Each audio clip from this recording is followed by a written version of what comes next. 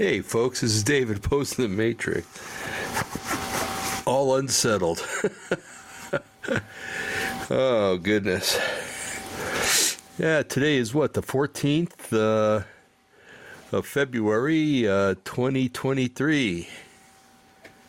And what a day it's been. Good day, actually. Folks, I got a request. I have no problem accepting criticism.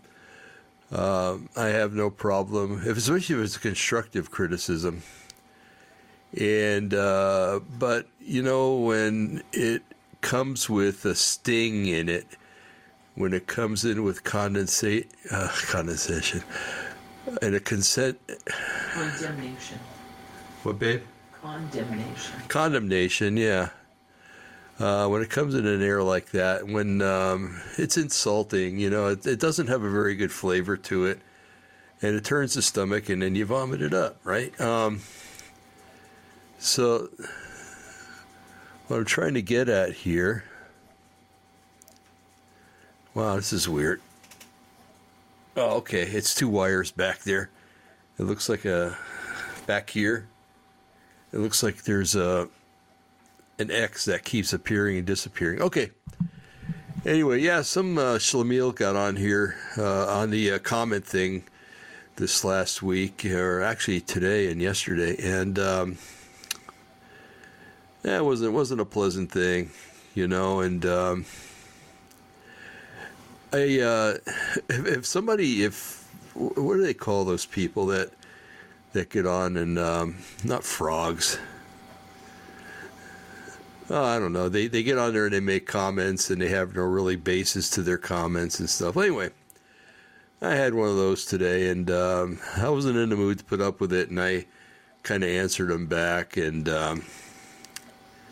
but yeah, it's all in the pitch, folks. It's all in the delivery. And if you want to get a point across to me, Scott, deliver it with kindness, okay? Deliver it so that it'll be accepted, and I can mull on it and try to figure out if you've got a valid point, you know. But when you're a troll and you get in there and do stuff, and you can always tell the trolls, folks, I tell you, everyone that's given me a problem or written something nasty or something unpleasant, I click on their name and see if they have a channel of their own or a show of their own. Not one of them, zero, has a show. Nobody knows what it's like to put on one of these shows. Nobody knows how aggravating it could be when things go wrong. And that's what happened the other day. You know, Brian was having trouble getting on the show and had to leave early. And, you know, because his connection was funky. And so, and then, you know, you get some schlemiel getting on there and saying some stuff like was said. So anyway, if you got something to say it, but say it kindly. And I know that 99.999% of you would do that, okay? It's that 0.1% that is a real drag on life, you know? But I move on. And people like that, I tend to ban them from posting comments. So when he reads my reply and answers back, and because he'll never answer back and say he's sorry, he's a narcissist, and they never do. They're never sorry about anything. I will other than ban him, and then we won't have to put up with him anymore. So, okay. So, folks, I've been researching UFOs for a real long time. My dad researched UFOs when I was a little boy, a real little boy. And I always wondered, I found out after he died what brought that on. And I don't know why. I never asked him. For some reason, I just blocked it out, never asked him, you know, why he was so interested in UFOs. And I asked my uncle, who hung out with him a lot more than I did, because my uncle was only 7 years older than me, and more like a brother than an uncle.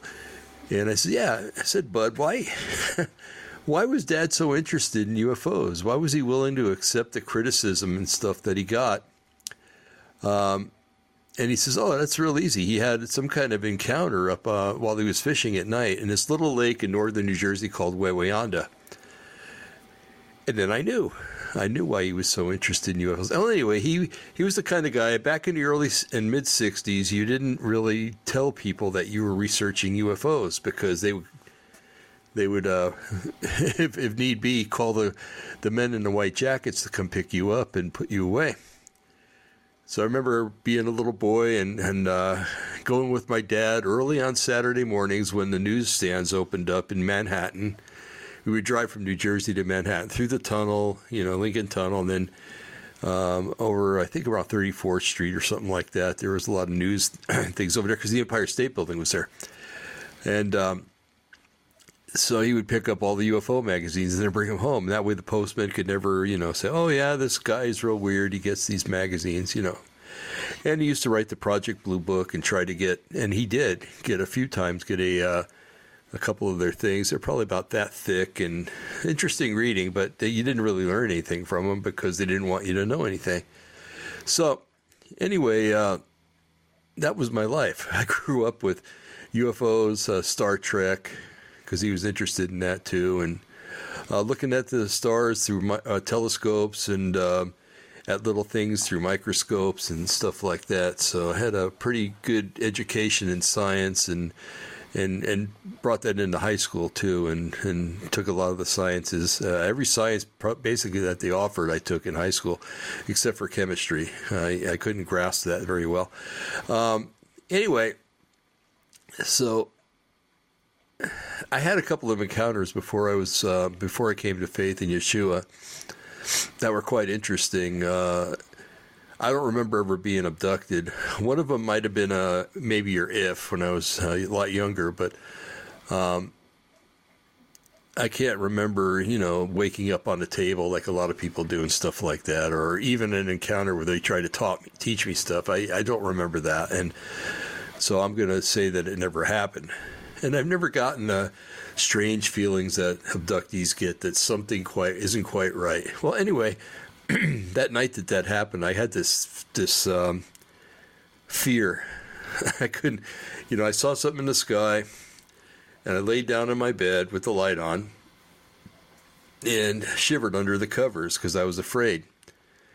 And I saw something come into my room. I don't think I ever left with it or anything like that, but back then, a childhood imagination, or maybe this is what they wanted me to see, was something that looked like maybe a Russian astronaut in that kind of uniform, Nothing gray, nothing reptilian looking, but that, and if that's what they wanted me to see because I was interested in the space program, and that's what I saw. Anyway, and I'm trying to get to something here, okay, so bear with me, especially you, Scott, if you're watching. So that feeling, that fear that I had, kind of always stood with me or stayed with me. And so later on, I got born again and came to faith in Yeshua. And I was visiting a friend. I had friends that were out at Travis Air Force Base down in Fairfield, California, and I'd visit them quite a bit, Christians. And one day we were singing hymns, I think. Yeah, because my friend Doug played a guitar beautifully, by the way. And so we were singing, and I think we had watched a tape on backmasking, if I'm not mistaken. And yeah, it was backmasking. We listened to a tape. We didn't watch tapes back then. And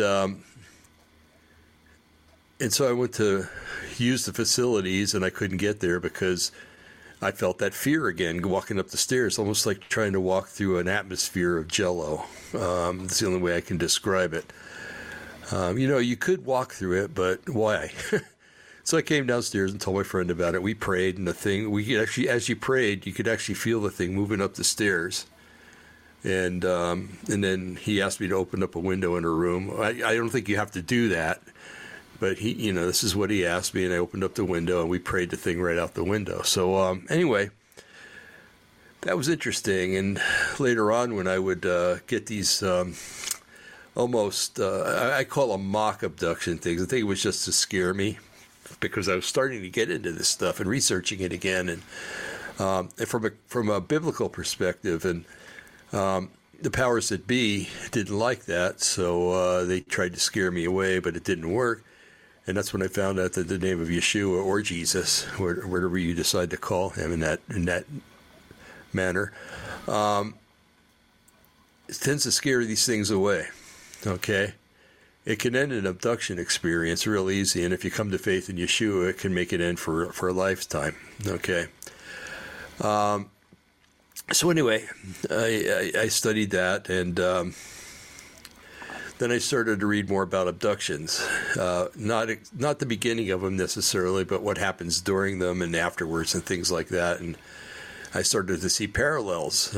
These things were abducting people for the express reasons. Yes, they conducted experiments on them, but I think the reason was, and I still do think that it was just to take the sperm from the male and the ovum or the egg from the females, and which they would use to make hybrids, okay, because they would inject their own DNA into it too. So anyway, I started reading books and started to realize that there were some people out there, some psychologists and things like that, psychiatrists, that were hypnotizing people to find out exactly what was going on, what was making this happen. And David Jacobs is one of them. David wrote a very good book, and I'm holding it up here. Let's see, get that thing out of the way. Walking Among Us, the Alien Plan to Control Humanity. Okay. Very good book. I highly recommend it. When you're reading it, some of it seems like it's almost too impossible to be true, but when you put it all together, it's kind of, it makes sense. So his premise is that the alien abduction event happens because they're crossbreeding themselves with human beings to make it alien-human hybrids. David Jacobs calls them hybrids. So that they can infiltrate human society and basically take it over after a time. And we see our own government trying to kill us with these injections and poisoning the air and poisoning the food and everything else that's going on. And so you could see that maybe these entities are controlling our I want to say elected officials, but they're not really. These officials in all branches of our government and every other government on earth. So just keep that in mind when I'm talking tonight, because I think that that's one of the aspects of what's going to happen. I tend to believe that the Antichrist, or the Anti-Messiah, whatever name you choose to use, is going to be an alien-human hybrid. And I base that on one scripture. There are others that I can't remember right now, but there's a scripture in Daniel chapter 2, and I've read this, some might say ad nauseum on this radio show, but it goes to prove something, okay? And I think it's pretty interesting. And I asked a question. I'll try to prove a point to make Scott happy. You're going to hear me saying a lot of stuff like that tonight. Scott's really not one of my favorite people right now, but you know what? He's him and I'm me, and never the twain shall meet. Okay, so the scenario in Daniel chapter 2 is there's this king, Nebuchadnezzar. He was the king of Babylon. He's the king that he attacked Jerusalem twice. The first time he took people like Daniel as prisoners and incorporated them into his court, and they became wise men, basically, kind of like the wise men you hear about in the account of Yeshua being born. The wise men came from the east, and it wasn't three. It was just wise men from the east, okay? Anyway, so Daniel and, Hananiah, I can't remember the three, Meshach, and I can't remember the third one. Anyway, they were all taken to Babylon and trained in the Babylonian arts while they were still adhering to the Hebrew way of doing things, the Jewish way of doing things, Israeli, whatever you want to call it. Basically, adhering to the Torah and reading what was up to that point part of the Tanakh, and which is the Old Testament, folks. It wasn't all written at then or even fulfilled or anything, but it's still, a lot of it was written down. And so they were adept in both societies. And so anyway, Daniel, let me get back. Nebuchadnezzar took him in the first incursion where he sacked Jerusalem, but he didn't destroy Jerusalem that time. A few years later, the king of Judah decided, hey, I'm not gonna pay taxes to Nebuchadnezzar anymore. This stinks, and I'm gonna align myself with the Egyptians, which was a bad mistake because the Egyptians were really an inferior power at the time. Not quite as strong as the Babylonians, but the Egyptians had their day and they were waning, kind of like the United States is today. And the Babylonians were getting stronger, and so the king of Judah said, "I'm not going to pay tribute to him anymore." And sure enough, Nebuchadnezzar came back with his army and laid siege to Jerusalem for quite a while. Actually, I think 2 or 3 years. If I'm not mistaken, might have been even longer. And finally, he breached the walls and got in there, and he took the king of Judah. And actually, when he got him back to Babylon, the last thing the king of Judah saw was that his sons were killed, and then Nebuchadnezzar put his eyes out, and he lived as a blind man the rest of his life. So anyway, you got kind of an idea where Daniel came from, and the scene. And then, if you accepted Nebuchadnezzar at that time, man, he did anything for you.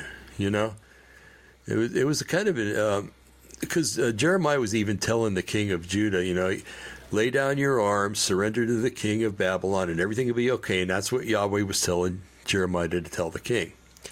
Well, they weren't going to have it. The pride got the best of them, and things happened. All of his court was put to death, and so were his sons, and he was blinded. The king was. So anyway, so what happened was Nebuchadnezzar had a dream, and in the dream there was a big statue, and it was made up of different metals. The head was gold, the breast was silver. The midsection was bronze. I want to make sure I'm getting my metals right. Yeah, bronze. And the legs and the 2 legs and the feet were made of iron. But the toes were made out of iron and clay. Okay, and the iron and clay is a very important thing to remember. So Daniel goes to explain to the king, now these are what the colors mean. You're the head. Another kingdom's coming after you. That's going to, the Medes and the Persians, that's going to be the, he doesn't say Medes and Persians, but he said another kingdom's coming after you. And they'll be the silver chest. And another one's come, and they'll be the center section. And that was the Greeks. And then after that came the Romans. And the Romans eventually split into 2 factions. Orthodox, the Eastern Orthodox, and the Western Roman Catholics, or the Vatican, you might call them. But anyway, so where am I going here? Okay. So he says something very interesting when he gets down to the toes, and when I can find it, I will bring it to you. Let's see, the king's dream. He explains the dream, the interpretation, Babylon, the first kingdom, Medo-Persia, Rome. He leaves Greece out. I wonder why. Okay. Oh, Medo-Persia and Greece. Okay. All righty. So he's talking about Rome, and I'll read. It's only 4 verses. Daniel 2:40 to 2:43. So 2:40 says, "And the 4th kingdom shall be strong as iron, forasmuch as iron breaketh in pieces, and subdueth all things. And as iron breaketh all these, shall it break into pieces and bruise." In other words, its enemies. "And whereas thou sawest the feet and toes, part potter's clay and part iron, the kingdom shall be divided, but there shall be in it of the strength of iron, forasmuch as thou saw iron mixed with miry clay. And as the toes and feet were part iron and part clay, so the kings shall be partly strong and partly broken. Then whereas thou saw the iron mixed with miry clay, here's the clincher, folks. They shall mingle themselves with the seed of men, but they shall not cleave to one another, even as iron is not mixed with clay. Okay, very interesting. For they to mingle themselves with the seed of men, they have to be something other than mankind, right? Okay, that explains the whole alien abduction phenomena. It also explains the Nephilim before the flood, the giants or Nephilim after the flood, why Peter says that a woman should keep her head covered on account of the angels, and why all throughout history children and women disappeared from time to time. Sometimes they were returned as changelings. Look the same, but not quite the same. And there's a really good book, Caverns, Cauldrons, and Concealed Creatures by Michael Mott. I'm starting to remember stuff, folks. This is really amazing me. So anyway, Michael Mott, and I highly recommend it. It's a good book, and I think he's got a new version of it out now from what I read, and he's improved some stuff, and not that it needed improving. I thought it was a very good book. But anyway, so you got an idea now of where the alien abduction stuff comes into. And also, this could, like I said, it's been going on through all history. They've been mingling themselves with the seed of men. But it's in our current day, it's really applicable, and this scripture even is more backed up by what's happening today. Now,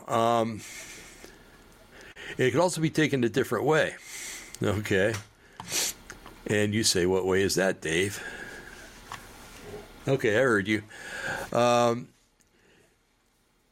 It may not be, or it may be in conjunction with, and I think that both of these are going to come into play, and I'll explain why I think so in a little while. We are watching in society a trend towards artificial intelligence, robotics, androids, you name it. There's a bunch of different names out there for these things. I'm not going to call them beings because they're not. They're machines, and they always will be machines. A while back, there was an article, and they even showed the thing, the machine, that it was an AI machine, artificial intelligence, and it was actually saying that it had a consciousness. In other words, it thought it had a soul. Okay. And that's dangerous when you start hearing that. When machines start saying they have souls, which really only corporeal creatures possess, that's freaky. It really is, and it's not true. But there's an attempt to meld mankind with machines. It's called transhumanism. That's part of transhumanism anyway. Some people say that transhumanism is melding man with animals, so that could be part of it too. I think the sky's the limit when it comes to science these days and how they break the laws of nature. But it's awful interesting how even Elon Musk has can't remember the name of it right now. But he's got this thing where they can inject it into the veins. It goes up to your brain, sits on your brain, and basically turns you into a transmitter. And that's freaky too. And Elon Musk is totally against it, or very much against AI or the abuse of AI. Yet he's doing this. It doesn't make any sense to me. So it makes me think that maybe Elon Musk is not very. His message isn't present with much fidelity when he says that he's afraid of AI when he's mixed up in it anyway. And he's even building a robot that is supposed to come close to having a soul or a conscience, and they never will have consciences. But you got to look at it this way. There's these beings that are the departed spirits of the Nephilim. They're called demons, and we learned that in First Enoch. That's where they came from. There were no demons before the Nephilim were all killed each other. But after they did, we had demons and demon possession and everything else. So if a demon can reside basically in a tree, because they can, if they can reside in inanimate objects and animate objects like people or animals or whatever,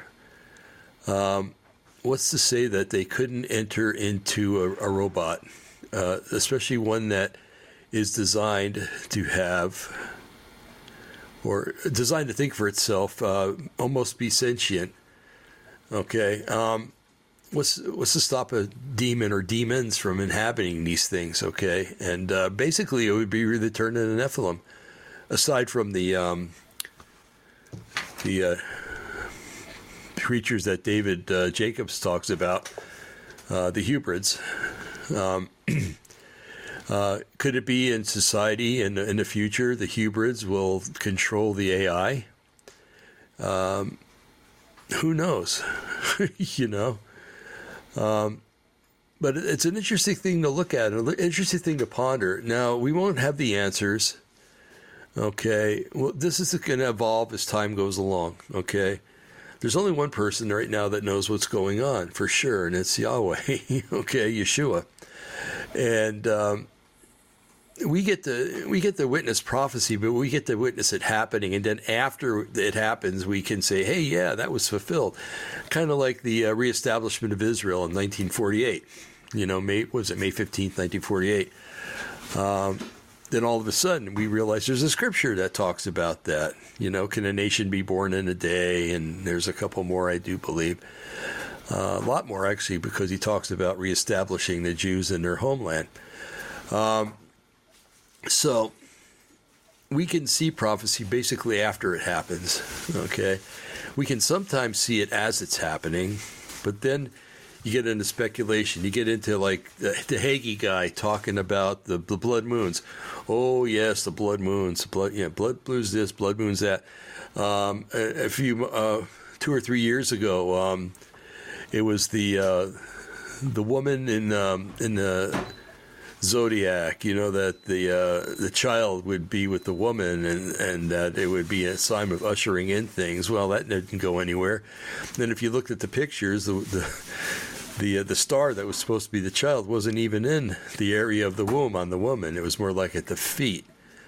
And yeah, I don't know. So it's a dangerous thing to be looking at things and saying, "Hey, this is a fulfillment of prophecy," before it's fulfilled. Okay. Now we can. Well, actually, no, that wouldn't work, because I was thinking of chapter 37 of Ezekiel. It talked about the dry bones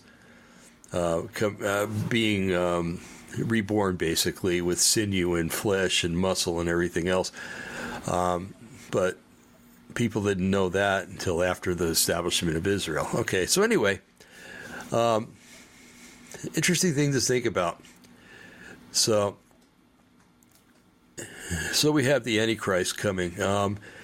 Now Yeshua left in clouds with great glory. And remember the angels when the disciples were looking up, and he says, They said, "Why are you marveling at this? Because this Yeshua who just went up from you into heaven is going to come back in like manner." In other words, he's going to come in the clouds.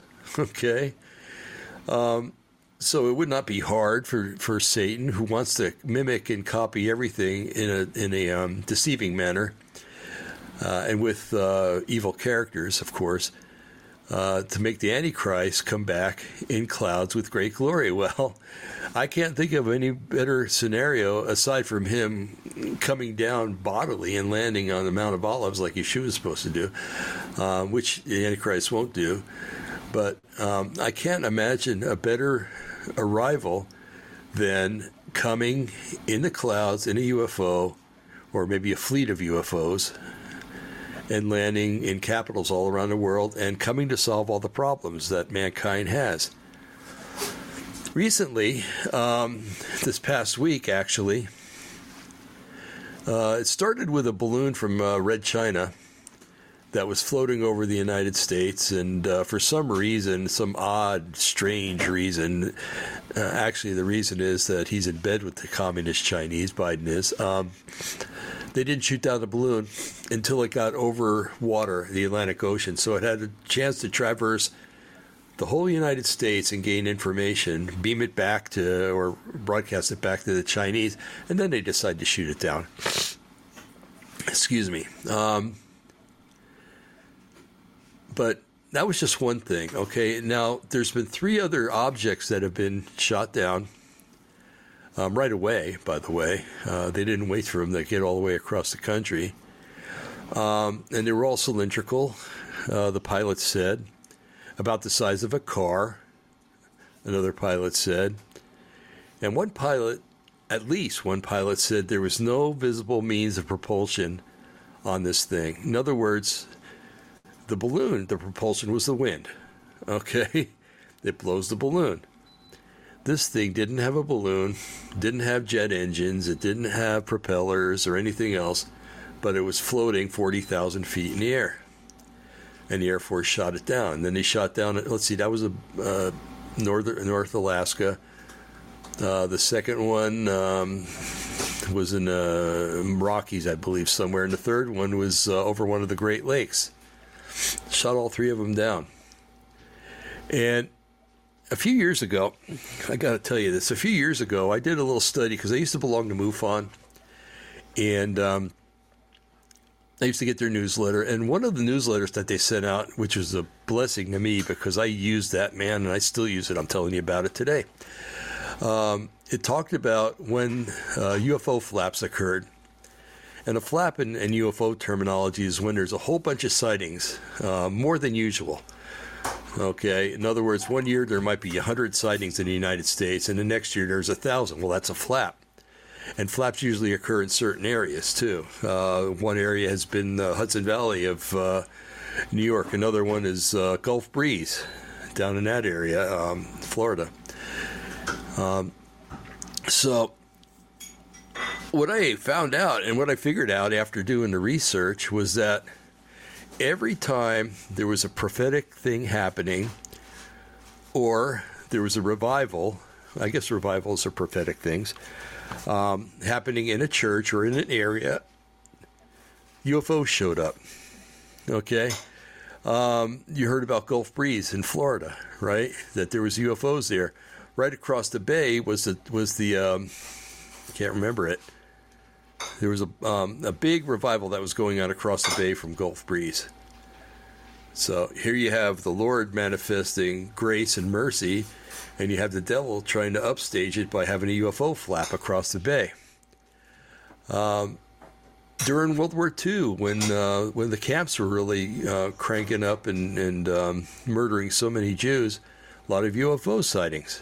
Okay, and well, what does that have to do with prophecy? Well, it has a lot to do with prophecy because it caused the UN to want to make a homeland for the Jewish people, and that's a fulfillment of prophecy. During the intifadas, the Palestinian intifadas, increased UFO activity. During the 6-Day War, increased UFO activity, and that's the year that 67 is the year that they took Jerusalem. 73 increased U.S. UFO sightings. That was the year that Israel, basically, it was their last big war where they were attacked. But it kind of stopped the attacks after that. And anyway, so 1890 something, big flap back then. What happened that year? That year is the year that a Jewish guy created smokeless gunpowder, and it helped the British win World War I. Yeah, that's right. And what came of that? The Balfour Declaration, stating that the Jews should have a homeland. Okay, I mean, every one of the flaps had something to do, all the way up to, I think, 2016. I haven't done anything since then. I really should. But there's so much going on now. But now there's been more UFO sightings in the last 5 years than ever before. And now you have the Russians. Well, this is what we're told anyway. I don't know how true it is. that they're threatening to use nuclear weapons if they have to in Ukraine if they're attacked with the same thing. What did they say? The doomsday clock is at like 19 seconds to midnight. Okay. That's pretty close. I think it's one of the closest there's ever been. I think maybe closer was during the Cuban Missile Crisis. And things are so out of hand with so many things going around in the world. The Chinese are gearing up. They're going to attack Taiwan. We're going to be involved in that, I do believe. We're probably going to get involved in Europe because Biden's doing everything he can to get us involved over there. He's pushing the Russians to the brink by giving the Ukrainians money, giving them weapons, tanks. Now they're asking for airplanes, and he's considering that, I do believe. So, he's basically fighting a proxy war in Ukraine, and the Russians aren't going to put up with that. And I do believe that if he decides to send troops in there in any capacity, there are some advisors there right now, or people teaching them how to use weapons, American soldiers, that is. But if American soldiers get in there and in any other fashion than that, we're going to be drawn into this thing, and it's going to be NATO versus the Russians.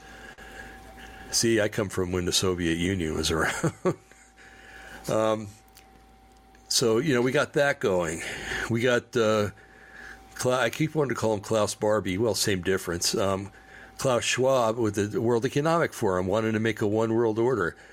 We got the threat of more diseases being thrown out at us. Bill Gates, the great disease man, trying to kill off humanity. And you got Fauci's, and you have all the criminals in the U.S. government, from the president on down. It's just a time of vast confusion, vast chaos, we're going to hell in a handbasket, this whole world is, so to speak. And the world would love for somebody to come in and say, okay, that's enough. We want you to put your weapons down and you to put your weapons down. We want you to meet in peace, to love each other, and stop this foolishness. Now, it's not going to be Yeshua till the end of the Revelation, unfortunately, but some guy's going to come on the scene and do that. Now, picture this. This is just my theory, okay? And got to make sure Scott knows that.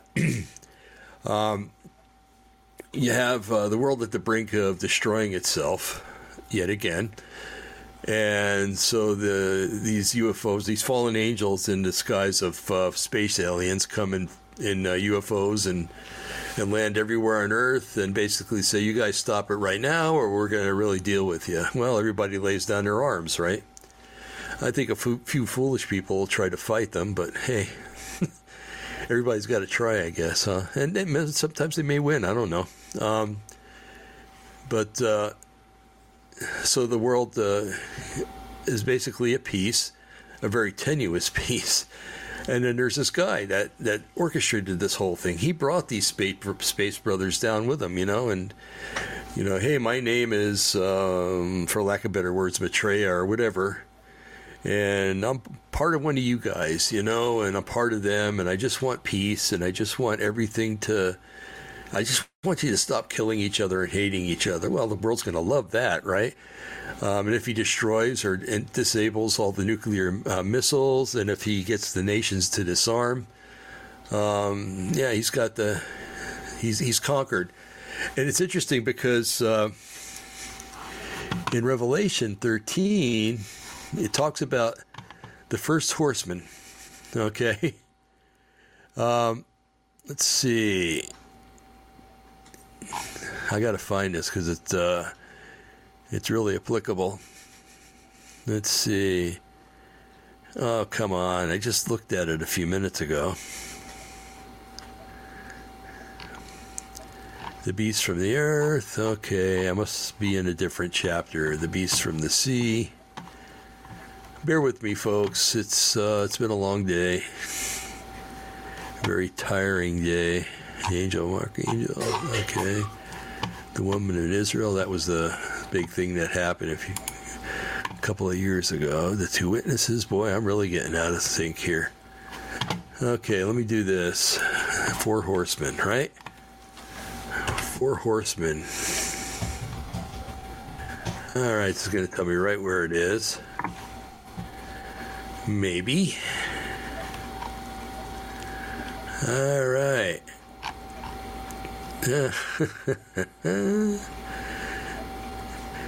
None of these descriptions comes right out and talks about it. Okay, let me just hit this, because this kind of plays into the whole scenario. Okay, I guess it's Revelation 6. All right. Let's see. 10, 9, 8, 7. 8, 7, 6. Okay.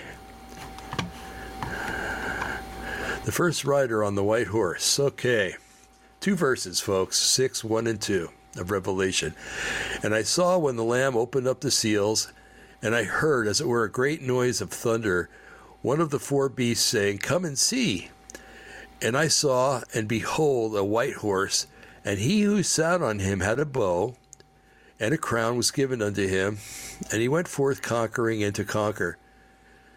Look at that again. Let me read it again. And I saw, and behold, a white horse, and he that sat on him had a bow, and a crown was given to him, and he went forth conquering and to conquer. What's missing right there? He had a bow, but does it mention arrows? No, it doesn't. He just had a bow. It's a symbol of strength. It could be an economic strength. It could be anything, but it's not war. Okay? And he came and he was conquering, and he came to conquer. Okay? So, how can you conquer without conquering? Well, I mean, without weapons. You know, well, you have a way to talk. You have a way to speak. You have a kind of like Klaus Schwab at the World Economic Forum. Yes, the world is in peril. We're in danger from fossil fuels, which is a bunch of horse hockey, by the way. We'll do a show on that soon. There's global warming. We need to all become one. We need to, what is it? Let's see, World Economic, there's a term, I can't remember it right now, but where everybody is on the same page. And there's kumbaya moments all the time, so to speak. And the rich nations will become poorer, and the poorer nations will become rich, and everybody will be on an equal. And right now we're here, but we'll be on an equal. We'll go probably opposite first, and then on equal keel. So this is what he wants to do. Okay, so he's making it look like the world is in a crisis, a really bad crisis, so that he can implement the new Green Deal. You know, no more gas cars. Everything has to be electric. But he doesn't tell you how the electricity is going to be made, because a lot of it comes from coal-fired plants, okay, and coal and wood fire. So, you know, they have all these good ideas and everything, but it's going to cost me and you to get it done. It's not going to cost Klaus Schwab. And it's not going to cost the poor people that live in Africa, Asia, and stuff like that. It's basically going to be eliminate the middle class. Well, the rich people like that because without a middle class, there's only rich and poor, right? And the poor people are going to like it because there's no middle class, and they're going to see that as a way to be a little richer, have a little more in their pockets. It's not going to happen. Okay, so you got this Schlemiel, actually he's a schmuck over in Europe. That he's a German, and he is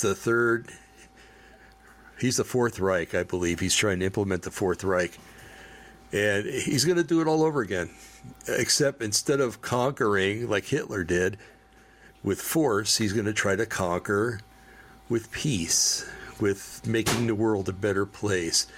with making it good for me and you and everybody else. Won't you be my neighbor? Stuff like that. So that's conquering by having a bow, because if Klaus Schwab wanted to, he could muster up a lot of force and take over the world by force if he wanted to, but he's not going to do that. It doesn't work. So you fool the people. You kill a bunch of them off by endorsing a vaccine that's really a murder weapon. And then you spread the disease around so that it kills the people that took the murder weapon and didn't die. And you spray the sky full of garbage every day so that it rains down on the people and it rains down on the crops and pollutes everything. And you take away their means of transportation. If they're not living close to work, they're going to have to move closer to work. And most work is in the cities. You can have a mass migration of people from the country to the cities, and then they can start making ghettos. Okay, this is really the plan, folks. It really is the plan to make ghettos, and once you have everybody in the city, everybody's controlled because you seal off the city. Remember what the Chinese did? Was it a year and a half, 2 years ago with Shanghai? Sealed off the city. They were actually welding people's doors shut so they couldn't come out of their apartments. They were murdering people and killing people, and there's no reason why they did it except to prove that they have control and power. It was a model for what Klaus Schwab is going to do. Okay? Just look at China now, and Klaus Schwab is going to implement that worldwide. Okay? So, anyway, so you have these objects that are in the air. They're being shot down by the military. What if it's these things are assigned by this cosmic Christ that's going to come, the half-breed from outer space, or from another dimension or whatever? What if it's a show of force, like, hey, we're here and we're going to reveal ourselves really soon, and you start shooting them down? Well, it's going to hasten very quick the return of, the first advent of the Antichrist, the last advent too, because he's only going to have one. So it's all a game, folks. It's all not a game. It's a play. It's a scenario. It's all been thought out. It's all been worked out. It can be stopped. It really can. Although the time for that is really drawn to a close. Okay. I applaud the patriots in the United States here who are fighting against this stuff. I applaud, if there is such a thing as white hats that are fighting the deep state. I applaud that, and but I'm not going to bet on it. Okay, I think it is time in the history of mankind for the times of the revelation to happen. It's time for the tribulation to occur, and it's time pretty soon for believers to go home. Okay, and boy, when you turn on the news in the morning, you see what's going on. When you see that there's transvestites and transsexuals teaching our kids in school.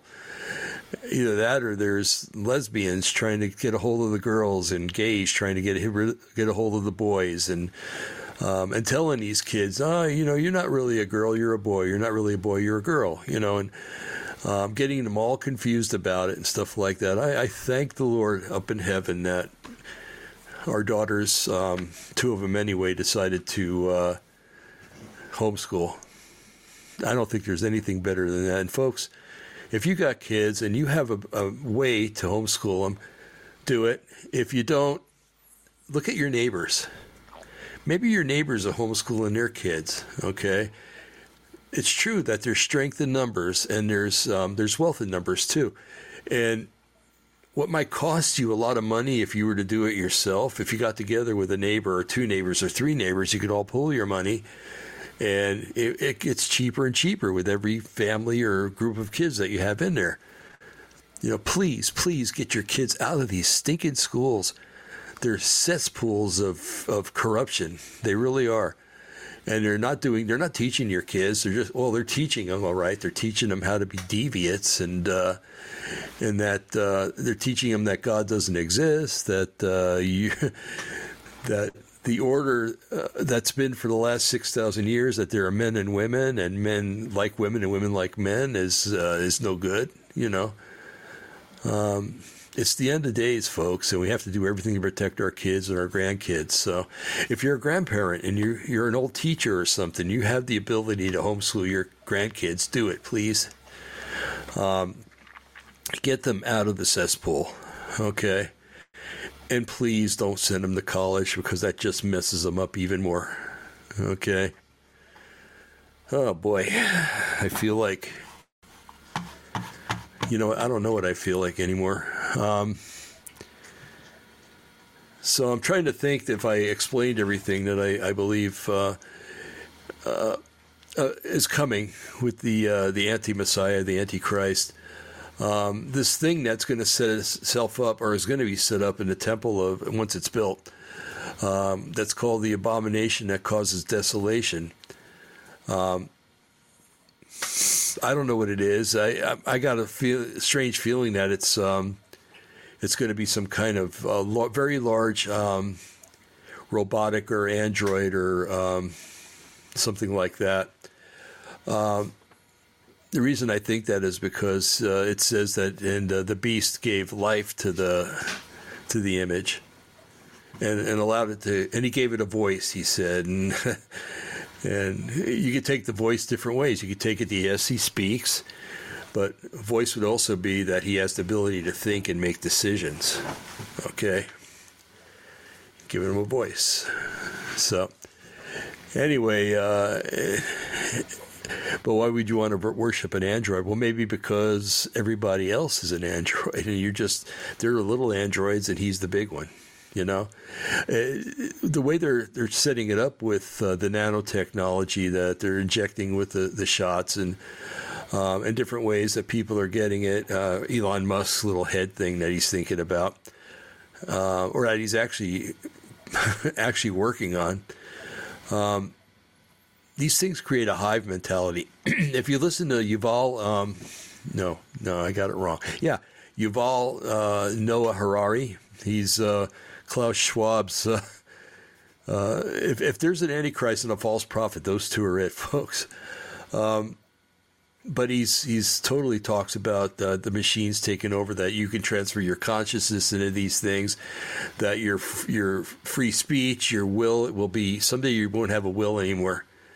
That anything that you would think is going to be part of a hive mentality, and that's the way the aliens work, by the way, or the fallen angels. They seem to have a hive mentality to where they can all hear each other. Okay, they use telepathy and stuff, and what one says, all the other ones hear. Well, if you got this technology in you to where, everybody's got the same technology in them, imagine thinking, use a scenario here. I hate that guy. Well, that guy's going to hear that. He's going to know you hate him. And all the people around you are going to know that you hate him. And Big Brother's going to know that you hate him too. So if Big Brother ever wants to do away with you, here's a scenario. Big Brother does away with that guy and blames you and has a recording of your thoughts saying that you hate him. Okay, so no free thought, no free will, no belief in God. That's going to be a big one. No prayer, because God doesn't exist, according to them, of course. And so it's the future does not look good, folks. It really doesn't. It's only going to get worse and worse as far as I can see, unless something happens. There's those out there that think that Trump's going to come back and he's going to fight against the deep state here in this country, and that Nasara and Gesara and stuff like that. Well, if that stuff happens, that's nice, but I'm not taking it as gospel. I mean, I would love to have all my debts wiped out and to get back money for all the money I've paid into the system for the years that I've been alive and I've been working and paying into it. I would love that. I would love to see our system backed by gold again and silver, and not by worthless money, and that there would be no more central banks. Oh man, that would be so nice. No more income tax. But if it happens, like I said, it's great. If it doesn't, I won't be surprised. Okay. So anyway, I know I didn't paint a good picture here. Let's see. I talked about the Antichrist being a hybrid. I talked about the image of the beast. We talked about Nebuchadnezzar. Okay. I'm just going through it so I don't get any nasty letters. Just kidding. Oh, boy. Scott, I really do pray for you that you'll grow up and that you'll become a man and not some little complaining pansy that uses the anonymity of the internet to get your point across. So that's my prayer. And that you come to know Yeshua, too. That would be another nice thing. And if you know him, well, then shame on you because you're not bearing good fruit. So anyway, folks, I'm going to go ahead and end it. We're at the 56-minute mark, and I try not to go over an hour anymore. Sometimes we do, but I'm tired. If you get the inkling and if you have the means to do it and you feel in your heart you're being led to, Opposing the Matrix is we're accepting donations at gifts, I should say. We're accepting gifts at a thing called Give, Send, Go. It's givesendgo.com. And if you look for opposing the matrix, all in small letters, that's our site there. That's where we're taking accepting gifts. Know ahead of time we're not a 501c3, so there's no tax deduction. And we just we could use a little help. I've got for instance, I've got the web presence for Delusion Resistance, which is basically our mother part of this whole thing we got here. It started first, and the presence is coming up. The payment for the presence on the internet is coming up, and I don't know. I just don't know, and that's like $140. So. Just a bunch of stuff that comes up that I'm finding ways to eke here and to do this and to do that, but I'm using up all my options, so to speak. So anyway, so if you find it in your heart and the Lord's tugging on your heart to do something like that, again, givesendgo.com. Opposing _the matrix is where you'll find us on there.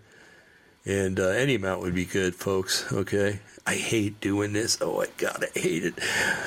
Folks, understand that I grew up in the 70s, or became a Christian in 79, and I started watching Christian television right about that time, the time that everything soured, the time that Jim and Tammy Baker were revealed for being a lot of different things.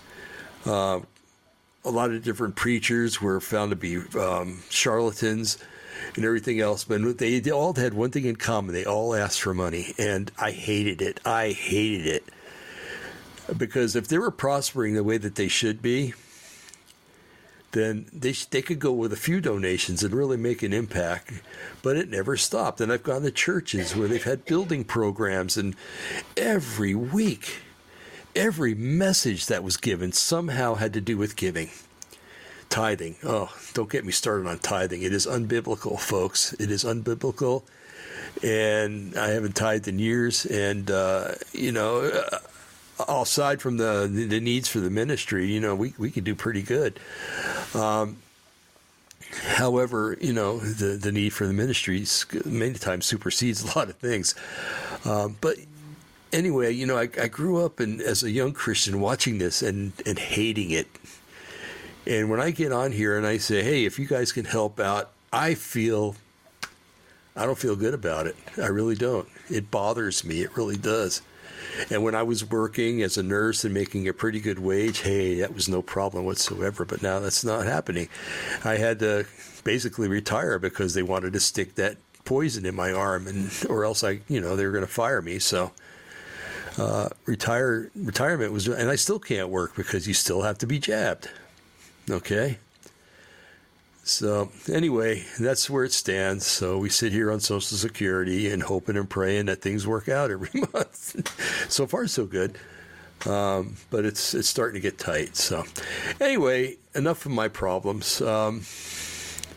Folks, I just pray that you have a wonderful, let's see, what is today? Tuesday. We'll be back on Thursday. I think it's, this is my week where I do it alone, I do believe. Yeah, it is. And so I'll have another subject to talk about. Maybe it'll be tithing. You want to see me get red-faced and really start talking about stuff? Yeah, that's the subject, okay? So anyway, as always, may the Lord bless you and keep you. May he make his face to rise upon you and be gracious unto you. May what you're going out and you're coming in, you're rising up and you're lying down. May he give you the peace that passes all understanding. And if you don't know him, may he lead you to his Father, Father God, Elohim, Eloha. And may you find comfort and peace as you come to know him. And if you know him already, may he bless you in extra special ways that you never thought possible. If you have some kind of addiction, I pray he breaks it in Yeshua's name. If you have a physical ailment, if you had COVID or if you got the shot, I pray that for complete healing and cleansing. If you have arthritis, I pray for your arthritis that it goes away and is healed by the Lord, Yeshua. If you have pain in your feet, I pray that Yeshua would heal that and that you would have that pain no more. If you have bad knees, bad hips, any kind of joint pain, that Lord Yahweh would heal that in Yeshua's name. And just may God's people prosper and grow, not just in spiritual things, which is very important, but also in physical things such as health and the needs that we have every day.